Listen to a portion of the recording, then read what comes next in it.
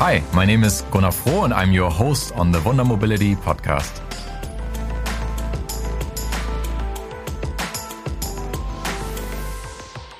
Welcome back to the Wunder Mobility podcast. I'm today with Julien Chamusy. He's the CEO and co-founder of Flucto. Julien, welcome. Yeah, thank you, Gunnar.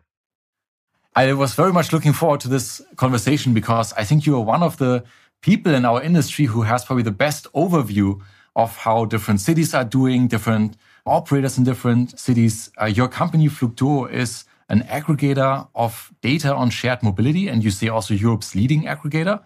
You bring out a report regularly that we're also reading over here to learn a little bit more about who's active and what's growing and which modes are growing and so on. And you have also more history in shared mobility. You were before VP marketing for Velib, the public bike sharing in Paris. Indeed. That was my first ride in the shared mobility industry. How does your current product work? How come you're sitting on so much data? Who's giving you the data? Why are they doing that? I mean, at the very beginning, nobody really was willing to give us the data. I mean, we had to get it.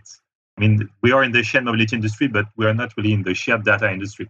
So when we started this business, back in 2019, we use different sources for data. So basically, you have some data which is available through open source streams, mostly bike sharing services, public bike sharing services, I would say.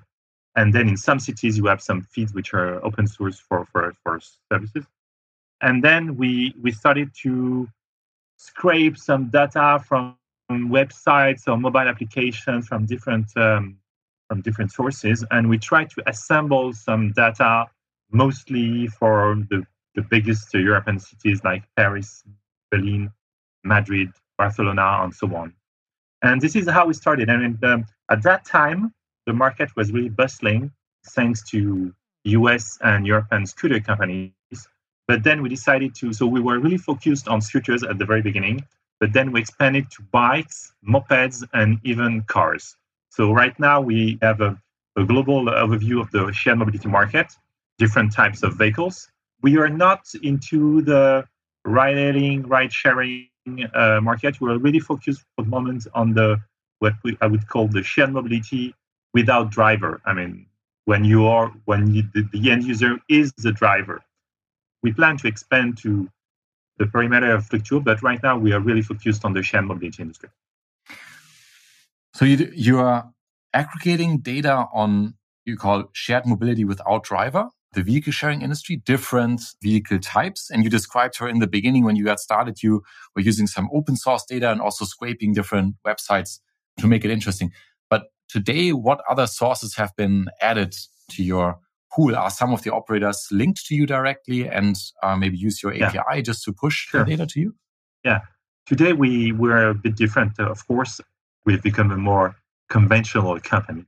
And we have signed with different operators data license agreements that gives us an access to their GBFS or MDS API under specific conditions. But thanks to that, we're able indeed to have a better overview of the market. So that's, in most industries, food, cosmetics, you have companies which are able to assess the market size and the evolution of the market. So usually it's companies like Nielsen or GfK. And we do believe that in this industry, we also need to have someone, could be Flucto, could be somebody else, but which is able to size the market, to evaluate the size of the market, and it's dynamic. Because obviously we're into an industry where we still need to prove a lot of things to public stakeholders, cities, governments, and I think that's what we're doing at Flucto is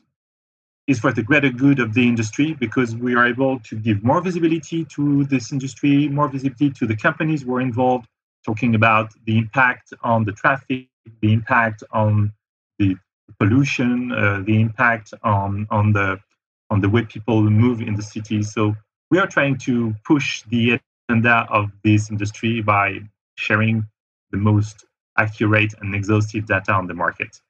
I think it's very beneficial for operators, also for suppliers like us, for different stakeholders, to get access to this overall data, not just see your own. What are you seeing at the moment? How would you describe this industry from a high-level perspective? Yeah, this industry is growing mature at very fast pace. I mean, most of the companies that we're seeing right now, I mean, in the streets of Paris, Berlin, Madrid, they did not exist like 3 or 4 years ago.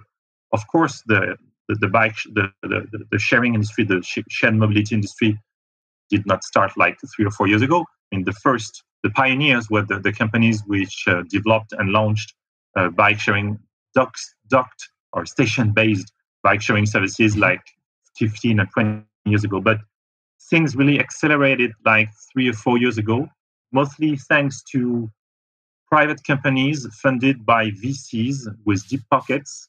And it really gave a kick. It really gave a kick to the industry by bringing new business models, by bringing new customer experience, by bringing together different types of vehicles, scooters, of course, but now scooters, bikes, and mopeds. Where 15 years ago, everything was about bikes. So it's really interesting to see the rhythm, the pace, the rapid pace at which this industry is evolving. And I'm really looking forward to see what's going on, what's going to happen in 5 or 10 years from now. And so how far have we come? Basically, you're saying it was small 3-4 years ago. There's a lot of VC investment. How many vehicles are in shared mobility in Europe at the moment? What's your guess? Like, what's the overall fleet size? We're estimating that right now there are around 500,000 shared vehicles available in Europe. So the majority of these vehicles are bikes, station-based bikes, but scooters are really catching up. So I would say that station-based bikes are making like 40 to 45% of the total number of these vehicles. But scooters are really catching up very quickly, and mopeds and cars are a bit behind.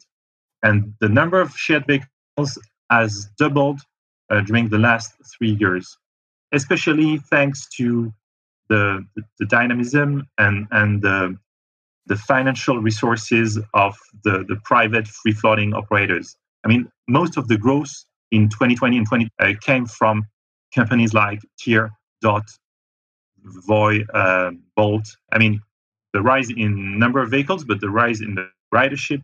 These companies are really the one who have initiated this increase during the last 2 years. It's very interesting when you put this data point out there, like roughly 500,000 shared vehicles. And then surprising probably to many people, would you say maybe 45% of those are station-based bikes? Yeah, the truth is that they have more history. I mean, station-based bikes have been deployed like in Paris, for example, it has been deployed in 2027, so it's 15 years from now.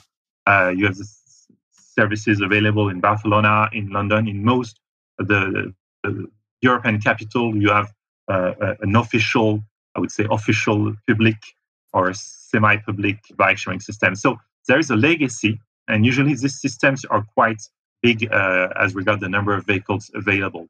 Yes. But really, the growth during the last 2 years did not come from these services, but mostly from free-floating scooter and bike and mopeds too, free-floating bikes, mopeds, and scooter services.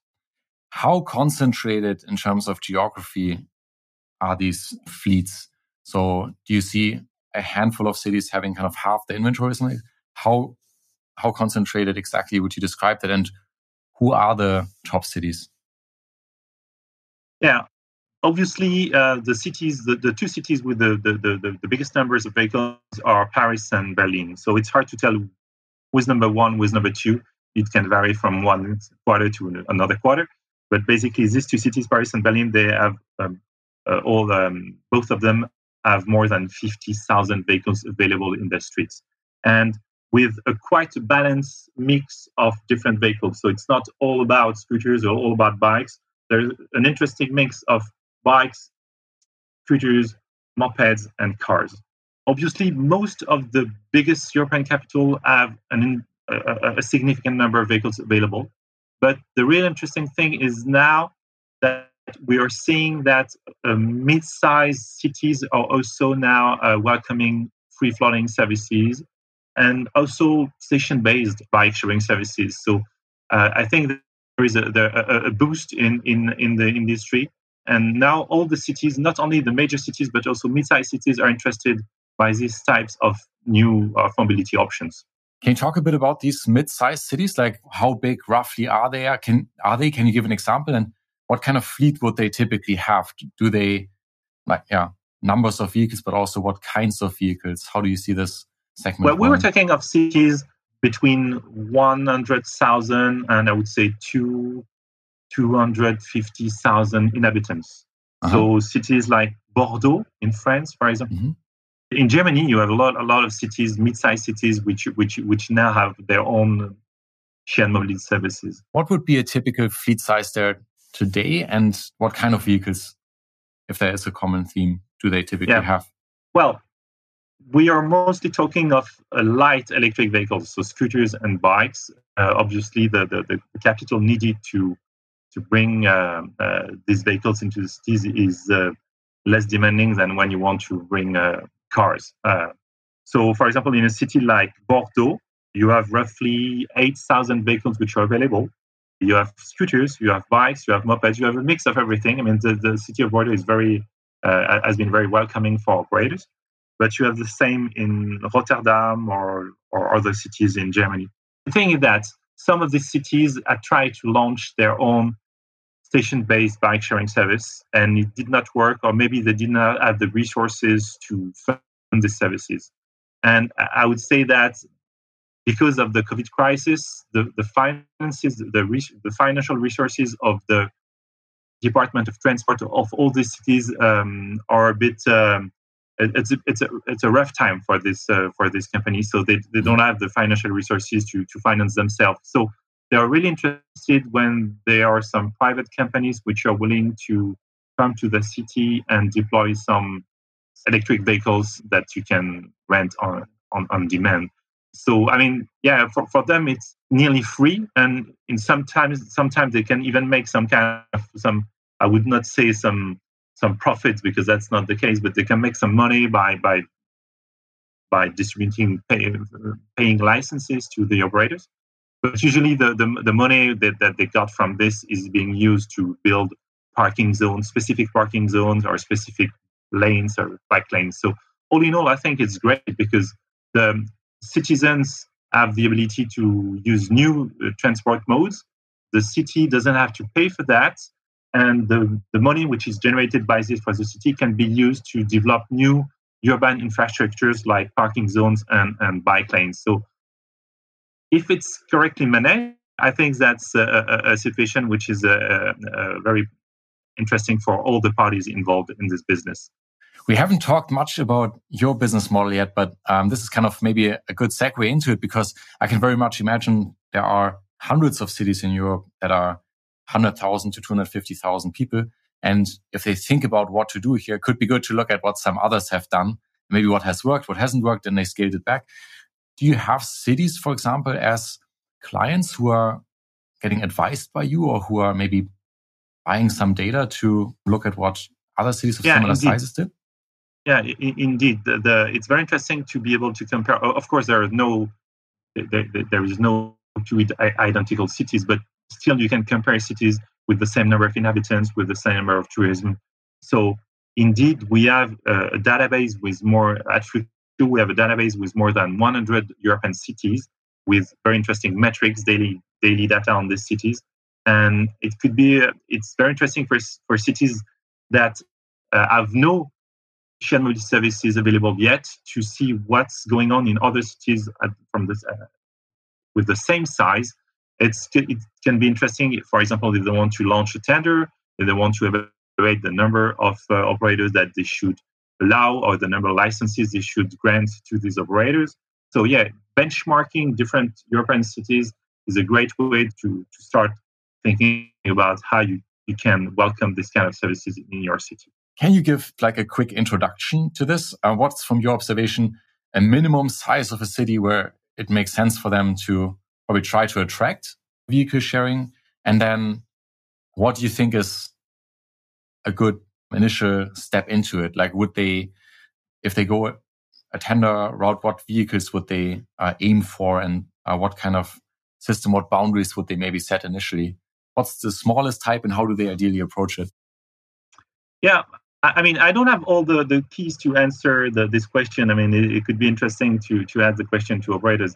In Germany, for example, we're seeing that some operators are launching in very small cities, in Spain, in France also. In this case, there are different criteria to be taken into account. Well, first, in some cases, the operators, they don't launch themselves the services, they use a franchisee. So they are giving the brand of the software and the hardware to third party, which will be in charge of operating the service in a small city. That's something which is quite interesting for them, because using local players or working with local players, it gives you some insight about the market and the way people are moving into the city. As regard your question about the minimal size of a city, well, right now we have rarely seen services launched in cities with less than 50,000 inhabitants. Mm-hmm. There are some counter examples, but mostly I think the limit is 50,000. Of course, the other things you need to take into account is the public transport network. How good is it? How efficient is it?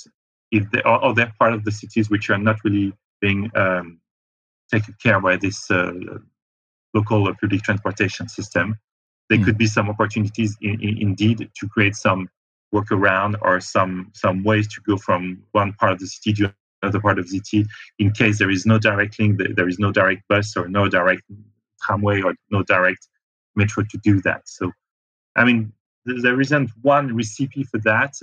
Each market is a bit different.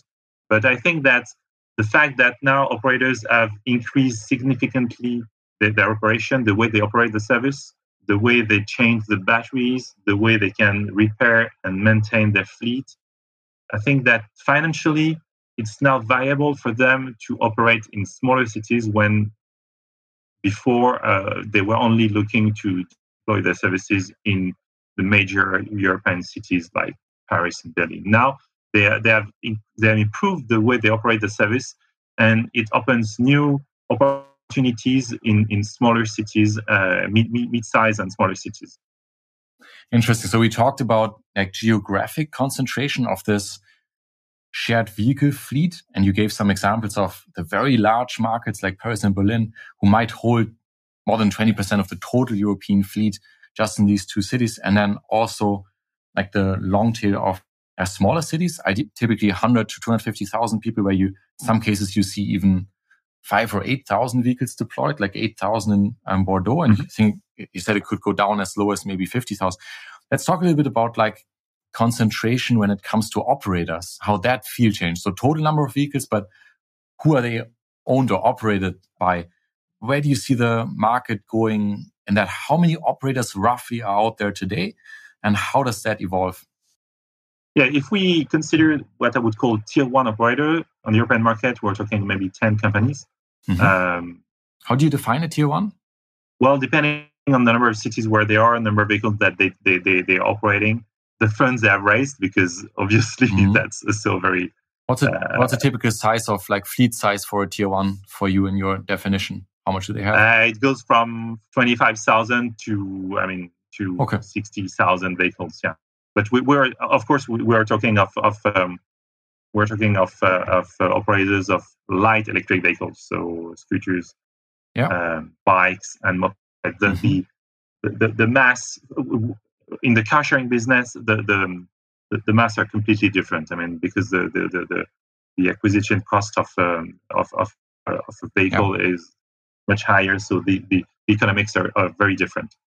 Yeah, so the tier one, I say there are like 10 companies in Europe, and we have seen the start of some concentration during the last month, and I guess there will be more concentration in the next month. Obviously, the European company Wind has disappeared; its assets has been sold to different companies to Voi, to Tier. The US company Spin has decided to quit the European market and to sell its assets tier. So yeah, that's the beginning of the concentration movement that will, I think, go on in the next 18 or 24 months. But we're also seeing a very dynamic ecosystem of mid and small side operators, which can be very powerful on their own markets.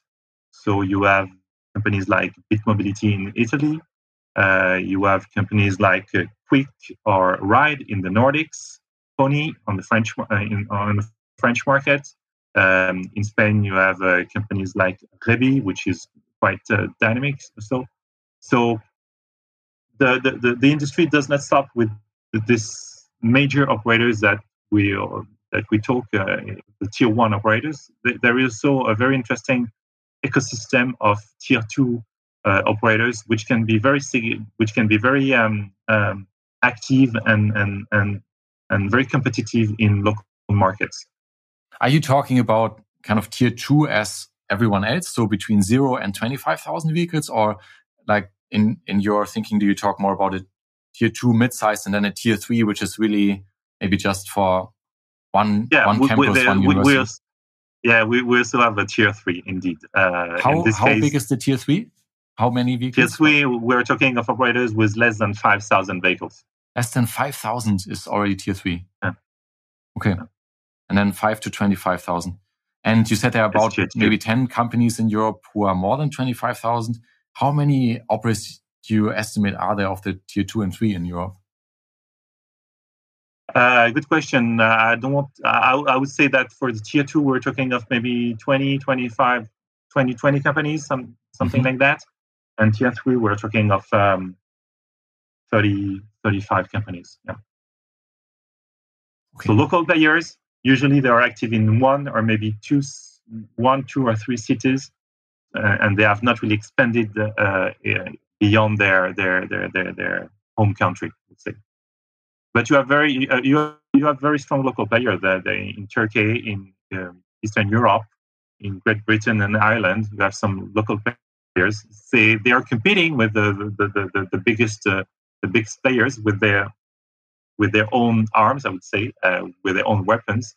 The first thing that they have is their knowledge of the local market, the knowledge of the local public stakeholders, and for some of them, they have history in logistics or delivery. So they have the warehouse, they have the people who can maintain the fleet and the mechanics.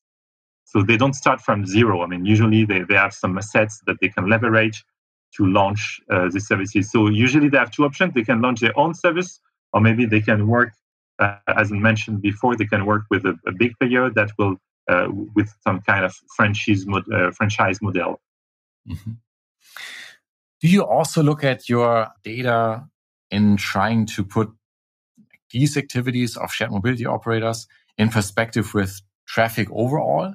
Like basically, if you say probably Berlin, Paris might be about 50,000 shared vehicles, how many trips do they make per day and how many trips are taking place in the city overall? It's like, what market share in terms of trips in the city does this industry have now? You say it's been very dynamic in the last 3-4 years. And like the growth numbers, when you come from, you said it has doubled in the last 3 years, number of vehicles to 500,000. But how big of an impact does it have yet on the overall in the cities? Do you sometimes try to put this in perspective as well? Yeah, we're not doing that. We're not doing that systematically. We are trying to.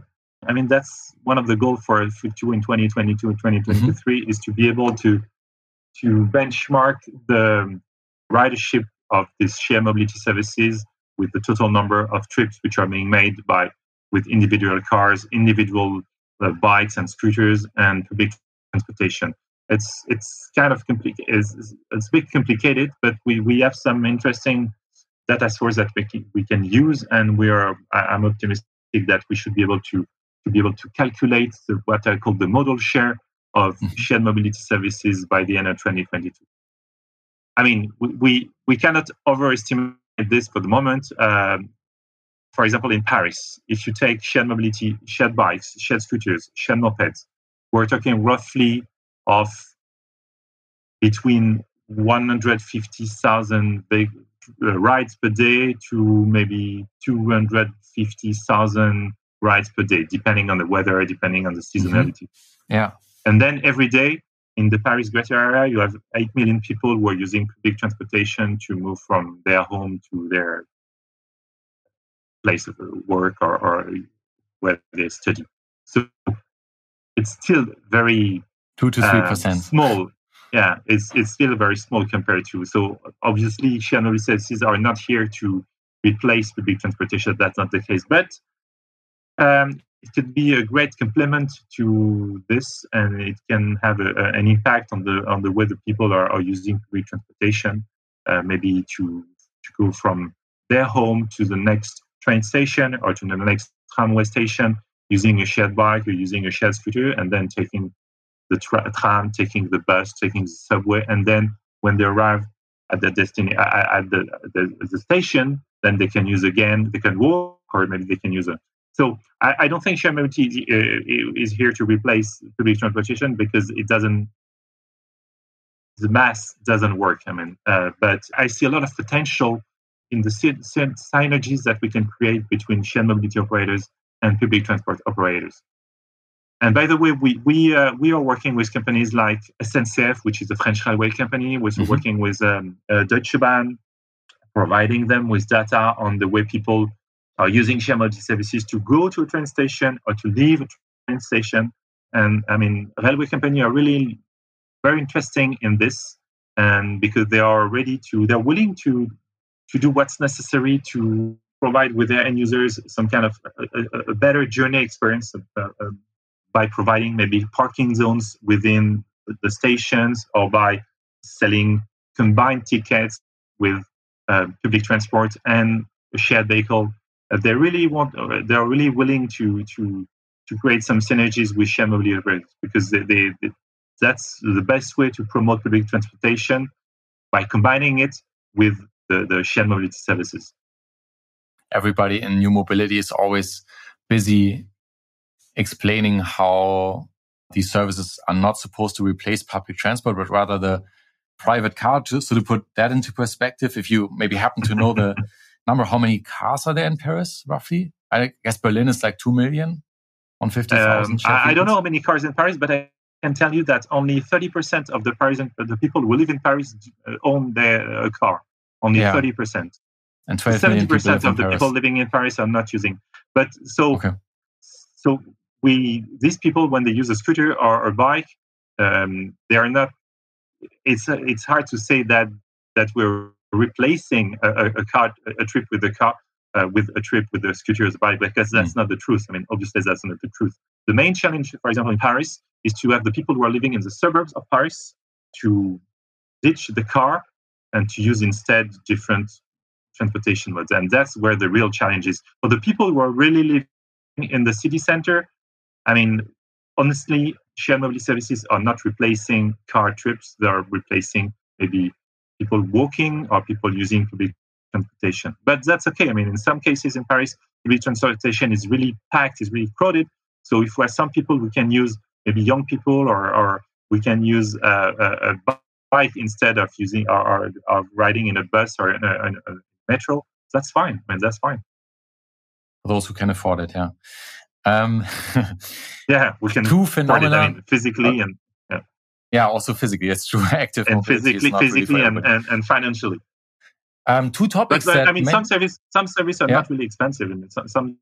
I mean, the station-based bike sharing services usually are not very expensive. So it's just that's right. Even also sometimes publicly funded. No? Also, for example, in Hamburg, where we are based, other German cities, sometimes the first 30 minutes are for free on the sharing bikes and so on. Two topics that maybe you also have insights on based on the data and all your industry work that are very top of mind now for many people, for operators and also for suppliers like us, is on the one hand, the question of aggregators. Basically an old topic. Some conceptually makes a lot of sense. First generation didn't really maybe have the traction that they were hoping for. But now there are cases where, operators agree to show more and more their inventory on certain other platforms. How do you have any insights based on your data on how people are booking these services? And do you see aggregators becoming a major path to a vehicle, or is that not really necessary? Yeah, I think that right now, I mean, the percentage of rides which are being booked and paid through third-party applications like Citymapper, FreeNow, it's not really significant. I mean, most of the rides are paid and booked through the apps of the operators. There are several reasons for that. First, do you have any numbers, by the way, on that you couldn't share? No, I have some numbers from I would say around 5% of the rides are being booked and paid through third-party apps. Across Europe, if we average everything out, probably 5% of the shared rides are booked through an aggregator at the moment. Yeah. You think that's quickly rising, or it's been more or less like this for some time? I think it should increase in the next months for different reasons. Okay. And I do believe that there is a room for that. I mean, the thing is that most of the operators are young companies. I mean, when we're talking of scooter sharing operators or bike sharing operators, we're talking of companies that did not exist like 4 or 5 years ago. They have invested a lot in marketing to recruit customers and to onboard them in their app with a specific customer journey. So they do cherish their user base, and they are really willing to keep on like this by recruiting more customers. So they were not really interested, or they were a bit afraid of letting third-party apps recruit customers that would use their services without downloading their own apps. I think some of the operators have now changed their mind on this, and they are more willing to work in collaboration with aggregators because they are seeing that there is an untapped potential of users that can be attracted by this kind of aggregators.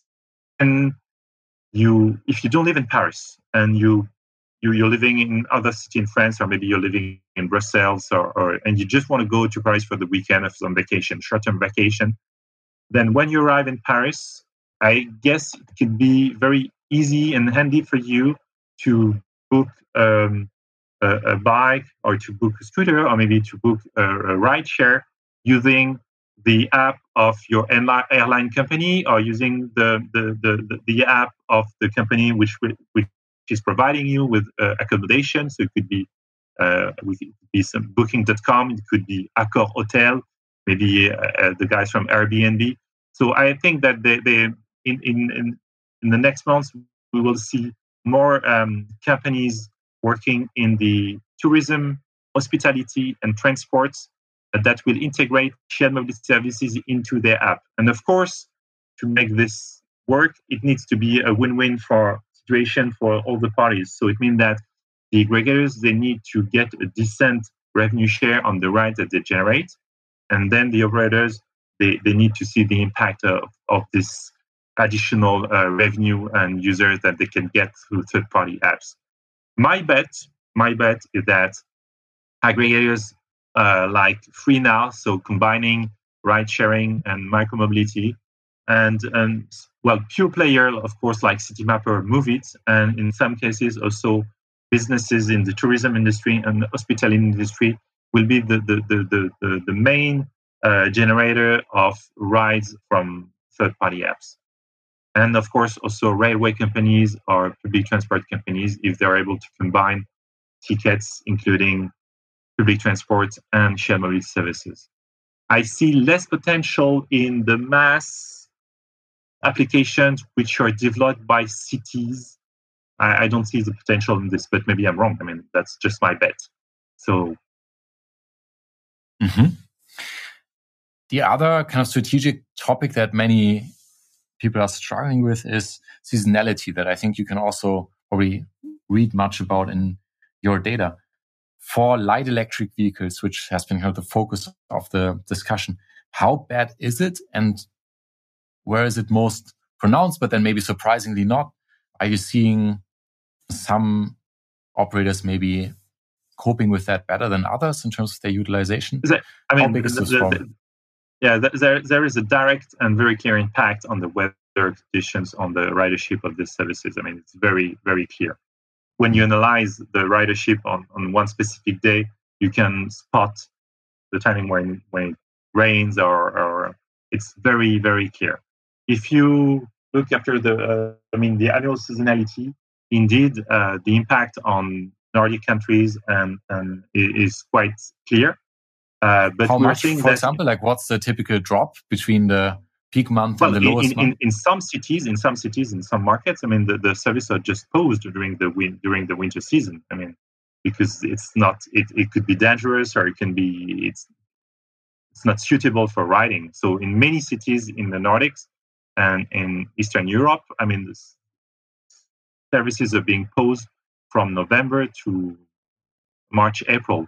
So the service are only operated half of the year.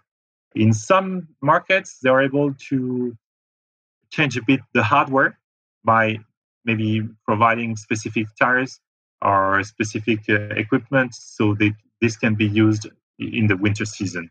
But I mean, honestly, there is not so much that can be done in this. The peak days of shared mobility are usually in June, July, September, October, rainy days. Of course, the duration of the day is also a very important factor. I mean, if you have sunlight from 7 in the morning to 9 in the evening, of course, there are more opportunities to ride a shared bike or a shared scooter or a shared moped than when it's just it's dark most of the day. So, unfortunately, for the moment, I've seen some measures that can be taken by operators in the Nordics, but in general, I would say that there is nothing that much you can do to limit the decrease in ridership due to the weather or due to the season. And what have you seen in the data in terms of how companies are benefiting from longer-term rentals, this kind of extension into daily rentals, maybe monthly subscriptions? I'm not sure if that shows up in your data somehow, if that's like available, but if it is, how big do you think it is for some of the players? And do you see any differences between sizes of cities or geographies? We're not monitoring this long-term rental services yet. We are very interested, and we're trying to find a way to get data about this, because we're seeing a lot of services like that available in Paris, Berlin, and for the moment, mostly in the major European cities. Services like Dance, Swapfeet, Bedigo, and so and you have services available for all the people, and then you have the same thing for specific needs like delivery, people working in the delivery business. So you also have offers for the riders which are working for food delivery or quick commerce delivery. I think that's this. I don't think that they're really competing.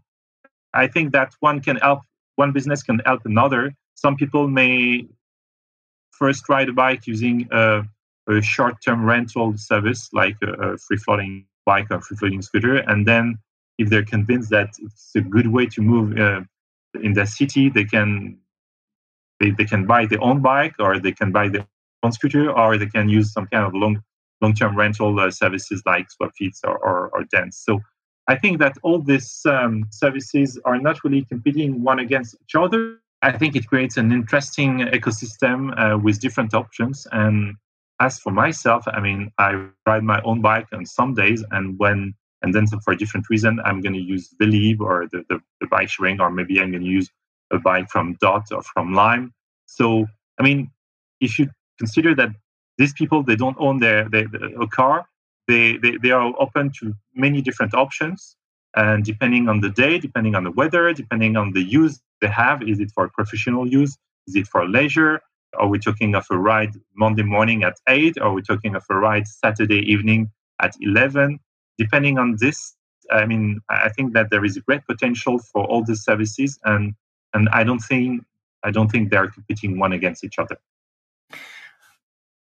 You're working on data, also other people's data, basically trying to find interesting insights. What's the set of data related to mobility that you would like to get your hands on, but it's maybe not available at the moment, that you would be most curious about?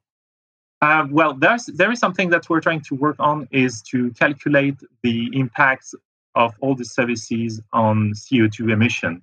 I think that's something that's very interesting for all the players on the market. We all want to highlight the positive impact that these services can have on CO2 emission. I think it still needs to be very calculated very precisely. We are seeing some communication from different operators through press releases or which are, in my opinion, a bit optimistic about the impact on CO2 emission. It's a bit more complex than that because you just cannot calculate that one people using a bike has saved X grams of CO2 because because he has been using a bike instead of a car, because that's not really the way it works. Most of the people, as we mentioned before, are not replacing car trips with shared mobility services. So it's a bit more complex. But I think that's something that I really want to investigate in 2022, to be able to consider the whole ecosystem of the shared mobility industry, the emissions related to the manufacturing of the vehicle, the emissions related to the operations of the shared mobility operators, and then what you can save, the emission that you can save by using these services instead of something else. The equation is a bit complex, but if we are able to crack this, I think it would be a major breakthrough. Because right now, all the European cities are looking to reduce their CO2 emissions, but they are lacking some tools to measure that. So we want to do our part in this. So about shared mobility. So I think by the end of 2022, we will come up with the data set, including CO2 emissions in different urban cities. And maybe a different way is asking a related question. What's something that you found in your data in the last months or last year that was actually surprising to you, even coming from the industry and knowing already a lot, but that came as a surprise that you also didn't expect?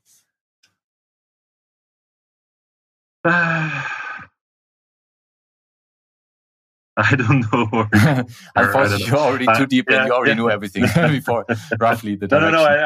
I'm trying to find something funny or something a bit. And I've been thinking about this when I was working on this, and I did not find anything really out of the box or unusual or funny or something. I bet that there are many people who work in new mobility who actually would be totally wrong if you ask them, okay, make a guess, like what % of the total fleet is in station-based bikes? Like you said in the very beginning, you give the high-level view, 500,000, maybe 45%. Because it's not what we typically deal with the newer operators. They don't typically go into this, but because of the legacy systems in the city, that's where so much of the shared mobility of today actually currently is, right? And that was actually, at least for me, actually a little bit surprising because we are mostly also dealing with the free-floating cases. Yeah. But we should not underestimate the legacy of the station-based bike-sharing services, which still provide, as regard the number of rides, the ridership, they are still leading the market. As regard the revenue, it's a different story because indeed these services are priced very affordable compared to free-floating services. So the revenue they generate are much less than the free-floating services. But it's two different business models. It's not the same story, and it's not funded the same way. This bike-sharing, station-based bike-sharing services are mostly subsidized, and this is what makes them very affordable. All right. Julien, thank you for helping us to zoom out a little bit and giving us this walk through the industry, different cities in Europe, different players, tier 1, 2, 3, and how you see them split up and how they are booked. Aggregators still very small. It's very interesting to be able to take a step back and benefit from kind of a lot of this data instead of just taking one perspective of one of the individual operators. I hope you can do in this year like what's most curious to you now in terms of CO2 measurement also. I think that would be, in fact, really interesting. There's a lot of different information out there, and it's very hard to know actually for sure, especially when you, like you alluded to, kind of a circular economy approach, want to talk not just the trip itself, but also the servicing that goes into it, maybe the vehicle. So thanks a lot for taking this time out of your day for us today. Thank you, Gunnar. Thank you for inviting me in this podcast. And of course, if you want to know more about the shared mobility industry, especially in Europe, you can connect to our website or download the European Shared Mobility Index that we release every quarter. So that's the best source information that you can find in shared mobility industry. Thanks. Thank you. Again. Bye. Bye-bye.